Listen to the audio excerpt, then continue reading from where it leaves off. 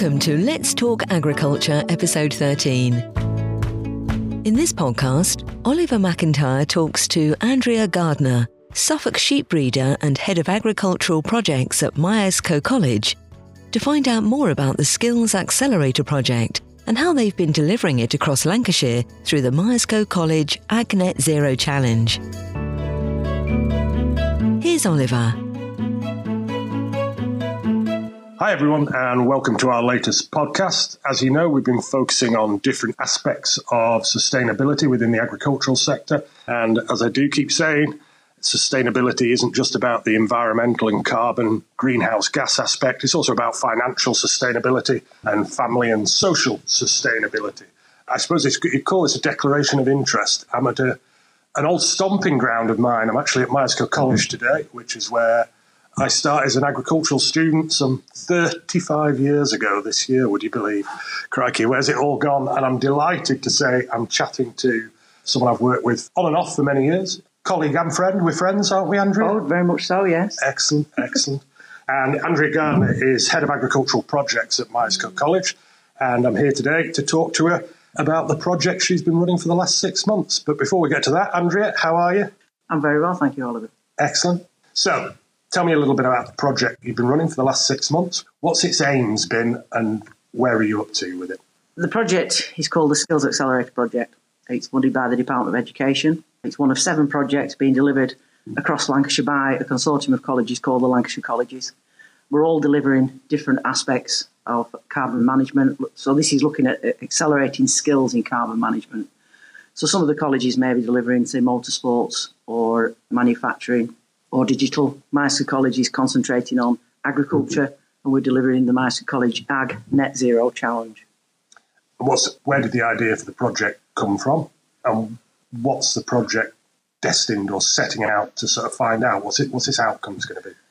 The idea came from discussions with farmers last year, talking about different topics and things that we could do. And one farmer said, "What's this about carbon? What's happening out there? We don't know what's going on."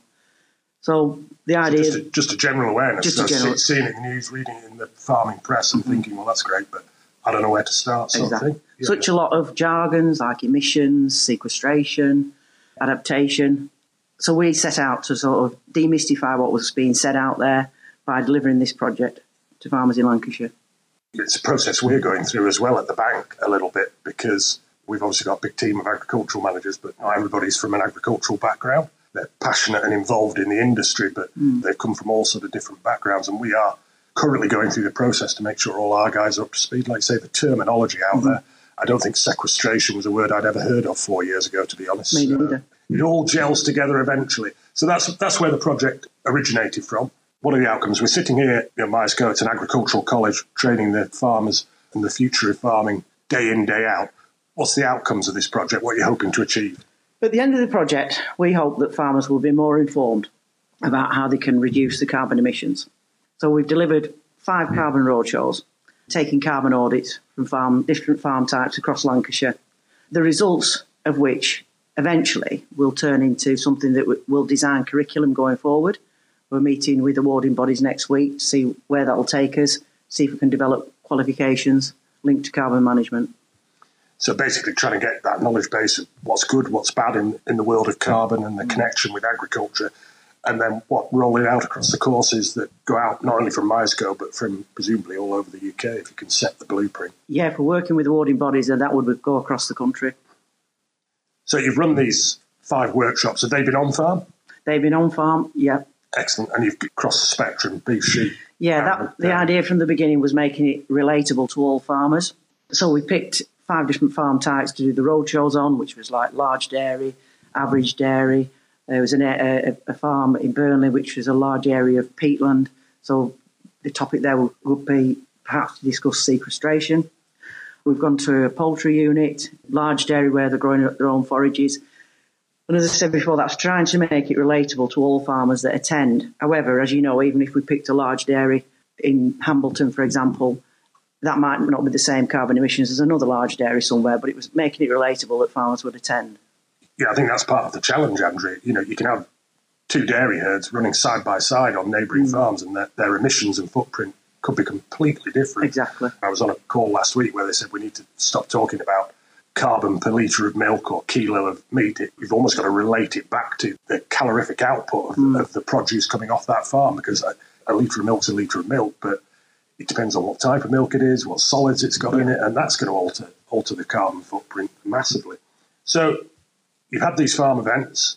Have you had any investment at Myerscough College on the college farm itself to deliver the project? Yes, we have. I've been quite passionate about what we have invested in the farm. We've bought an umbilical spreader. We've bought a harvest laboratory. We've bought a self-propelled Keenan feeder with the latest NIRS technology and some low-impact seed drills as well. Excellent. Right, go back and tell me what all those things do. Umbilical spreader, obviously we're all over, but Harvest Lab, what sort of facilities are in there? So for the Harvest Lab to work, what we've done there is we've soil mapped the whole of the farm. We've soil tested all the fields. All that information has gone into the computer. The results have come out as to nutrient values that are available in the soil.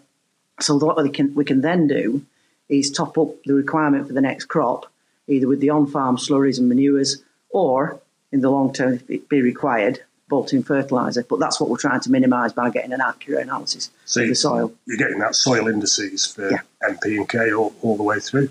Fabulous. And so the whole farm's going to be nutrient budgeted from here on in. Exactly, yes. Yeah. What else have you invested in? Self-propelled Keenan feeder, so that has NIRS technology. Right, whoa. It's got what technology? Near-infrared spectrometry. Excellent. And what does that do? So that, in real time, is analysing the dry matter and the nutrients in the silage. As it goes through the feed?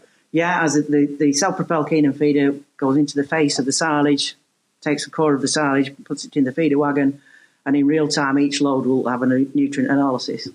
Because obviously what would happen before, for those people not been involved in the sort of ruminants sector, is your silage analysis would come from about half a dozen or a dozen cores, depending on the size of the clamp. Yeah. Mix it up in a bag, send it away, and then you'd assume the whole clamp was of that quality, wouldn't you? So, and perhaps done once a year. Yeah. And now this is happening every day, so you can feed absolutely on the button. Feed on the button and only then add the required purchase feed to what's required. Either be one load might go across to the milk cows, one load might go across to the dry cows or heifers. We can vary that. So we talk a lot about nutrient budgeting of crops, and we talk a lot about greenhouse gas emissions and where they come from in agriculture. But I'm a big believer that efficiency has a huge part to play in reducing the carbon footprint of UK farming. So, like you say, feeding them to the minute, absolutely on the button of whatever is in that feeder wagon. Sounds amazing. That's a new one on me. Thank Increased efficiency and improved productivity. That's where we're trying to get to. So of the 5 farms you've done the carbon audits on, yes. Obviously they've taken part and been presumably quite interested and intrigued by it. What's the uptake been, not only against that group of 5 farms, but also sort of farmers who've attended the meetings you've been holding to discuss the results and the outcomes? There have been some quite large on-farm events attended by farming families, if you will, because I think that's what we are in Lancashire, quite family-orientated on farms. Yeah, sure. So mums, dads, sons and daughters, decision makers. We presented at the beginning of each event the audit and the results that we've found. And then we've gone out on-farm to look at where we can make a difference. So we might have looked at soil health, looked at compaction, how we can improve soil health to grow more grass, improve the yields. We might have looked at building resource to improve energy efficiency. Perhaps going to look at the silage to have a look at what the silage looks like and how it smells and tastes and improving ruminant nutrition. What's been key is that when we presented the results of the carbon audit, we're looking at kilograms of CO2 emissions, which has been quite mystifying to some and even myself. But if we can turn that into improving the bottom line in profit, then that's quite understandable. And again, going back to improving efficiencies and productivity. It's quite interesting, Andrea, to hear you talking about soil compaction and efficiency, nutrient budgeting, soil organic matter, soil health, controlled trafficking. I could name all the lecturers who talked to us about this and you'd know them all. We even had a crops lecturer that was adamant that livestock should be part of an arable rotation. And that was in the 80s. It was at a time when farms became really specialist. The mixed farm was starting to die out. You were either seriously arable or seriously dairy or focused on beef and sheep. And I think that's probably one of the messages to get out there to the farming community is it's nothing new, is it, Andrew? This is stuff we've been talking about and teaching, either in colleges or on farm or day release for 20, 30, 40, 50. Exactly. I'm older than you, and it was back in my day as well then. So, Andrea, obviously, you're running the project. You've got farmers coming to on-farm events, but you've got a few more strings to your bow. You don't just work at Myers Co, do you? You farm in your own right? I do. I've got a flock of performance-recorded pedigree Suffolk sheep. Excellent. How are you applying the stuff you're learning just day in, day out, but also to do with the project, to actually your own breeding programme with the Suffolks? It's genetic improvement, looking at traits of a sheep that we need to pursue, such as growth rates, milkiness of the sheep, 8-week weights and 21-week weights, fat scanning to see the depth of muscle that are in the lambs. And that's about bringing in this efficiency factor, isn't it? You can't just breed sheep, cattle, pigs, whatever, turn them into a field and go back 12 months later and see how they're doing. No, you can't. No, and it's about breeding something that's fit for purpose in the long term, reducing the waste at the end of the day, and improving the efficiency of the growing lamb. So for me, obviously, I've got the agricultural background, but I've spent the last 16 years working in agricultural banking. So sustainability is massively important for the planet, for climate change, greenhouse gas emissions. But sustainability has to be financial. And again, you've touched on the big sort of family farm industry that there is in Lancashire and the Northwest, really. So it has to have that social family sustainability where succession can take place and everybody's happy with the way the farm business is moving forward. Do you see this sort of challenge of getting to net zero as, is that going to affect farm profitability in the future, positively or negatively? What do you think about that? If a farm isn't going to be profitable, then it can't be sustainable, can it? So no, it can't be. The farmers need to look at the options here to achieve net zero if they're going to retain the profitability. So as an industry, Andrea, we've got a target, NFU target 2040, a government target of 2050 to get to net zero. I don't know what your opinion is. I have a feeling that agriculture is going to have to move a little bit faster than that in the journey to net zero. Yes, I think what we're doing next week, we've got an employer forum, and invited to that is the wider industry stakeholders, so finance sector, accountants, cheesemakers, manufacturers, processors, because it's wider than farming per se. Agriculture is a number of stakeholders involved, and I think individual farms, will they get to net zero? Some may struggle, but as a group of farmers collaborating together, potentially we should get there. Quite confident about that. So carbon credits, there's an awful lot of talk in the industry at the minute that this is going to be a new income stream for farmers, and I myself have said it in the last 2-3 years. But as it's the focus on the industry and emissions has intensified, I've swung more to the idea of getting their own house in order first. Farms have to get to net zero before they start selling that sort of asset that is a carbon credit. Do they? Yeah, I definitely agree with that. There's a lot of word out there about carbon credits and selling carbon credits, but I'd say be aware and beware of it, especially around farms in Lancashire. It might be something that's an option in Scotland or in arable areas, but probably not something in Lancashire farming at the moment. And they say they need to get themselves to net zero first to realise what potentially they could sell, because it might not be that you can sell. Yeah, I was talking to a friend this morning who's just taken a tenancy on quite a large upland farm in the Northwest. And he says a quarter of his farm is either woodland or hedgerow. And they've mapped it all. And he said basically he won't have any spare carbon credits. No. If he's keeping cattle and sheep, they're all going to be used up by his cattle and sheep. But he feels very positive. He says he's in a very strong position to get to net zero. So he's only just taken the tenancy. So good news, and I'm sure he'll make a great success of it. What other events have you got planned for the project before it gets to its conclusion? Well, you should know, Oliver, because you are chairing an event for us at the end of the month, which is our Myers College AgNet Zero Challenge, The Impact, where we're hoping to demonstrate some results from the use of the kit that we've bought, or predict some results if we can as to if we've made any reduction in carbon emissions and improved the bottom line. So that's, when this conference gets done, Andrea, that'll be more or less the end of the term of this project. Is there anything you've got planned going into the future to help support? Yes, we're purchasing a training vehicle, because whilst we realise that farmers have attended the events that we've held, the 5 carbon roadshows, there are a lot of farmers that either haven't made it to the events or it's not the thing for them to attend. So this vehicle will enable us to go out into Lancashire, perhaps at auction marts where farmers... Farm sales. Yeah, farm sales. Really good idea, Andrew, because, there are, as with all industries and all personalities, there's people who go to meetings and there's people who just never go to meetings. Yeah. But they do have to go to the auction, and they will go to a farm sale. We've been doing this for years, haven't we? Farm Business Advisory Service last time, and those that come, they have a passion to find out, but there's some that are quite nervous about attending and reticent of change, really. So you're hoping to reach them through this vehicle and putting it into an environment where they're confident and comfortable, really. Yeah. And what sort of information do you foresee being available to farmers who approach the van, whether it's at an auction or a farm sale or something? We'll sharing the results of the carbon audits that we've done. And we're delivering on Farm for the Future as well. So if there's anything that we can talk about from that programme, any of the grant funding that's available, we can discuss that with them. We've got advisors that have trained on this sort of information. So if they want to approach us, that's fine. Part of the sort of the agricultural transition that we're in now. Yes. And I don't know whether you saw it, but there was a survey recently that said that 1/3 of farmers feel fully engaged with transition. They've taken it into account, the reduction in basic payment scheme income and the changes towards ELMS. There's another third. I mean, anybody working in agriculture could have predicted this result, but there's another third that knows about it but isn't doing too much about it, but they are thinking about it. And there's another third that aren't engaged. Yeah. Maybe, as you say, maybe frightened to talk about it. And it's where are they getting the information from? Is it from round the table? Is it from the feed rep? Or is it from a neighbour? All very good, but it's just about widening their horizons and just talking to others that and sharing with others their concerns, and hopefully we can help them through the transition period. That sounds like a brilliant idea.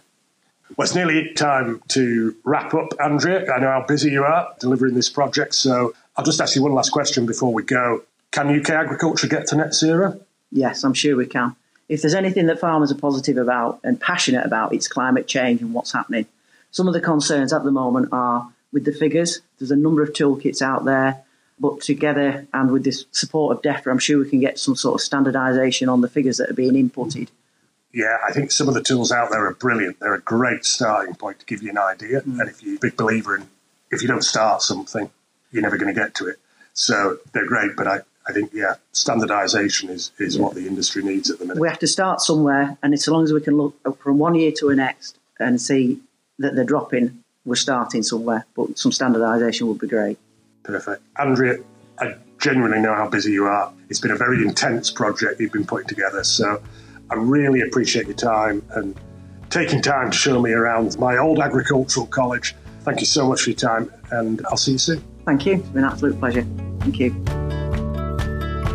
If you've enjoyed this podcast, please subscribe and you'll receive a notification when we release our next episode, when no doubt we'll take a deeper look into another sustainability topic facing UK farming business. All of our Let's Talk Agriculture podcasts are available to listen or download from our Barclays Let's Talk Business channel on Spotify, Apple and SoundCloud. Thanks again for listening. We have a series of podcasts on our Let's Talk Business channel that delve deeper into important business topics and issues. Please add them to your playlist and take a listen. Make money work for you.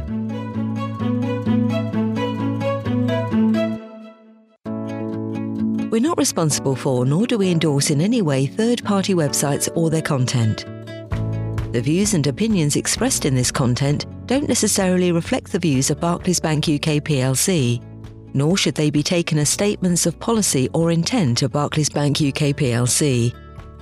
Barclays Bank UK plc takes no responsibility for the veracity of information intimated by a third party, and no warranties or undertakings of any kind, whether expressed or implied, regarding the accuracy or completeness of the information given. Barclays Bank UK plc takes no liability for the impact of any decisions made based on information contained and views expressed. Barclays Bank UK plc, authorised by the Prudential Regulation Authority and regulated by the Financial Conduct Authority and the Prudential Regulation Authority.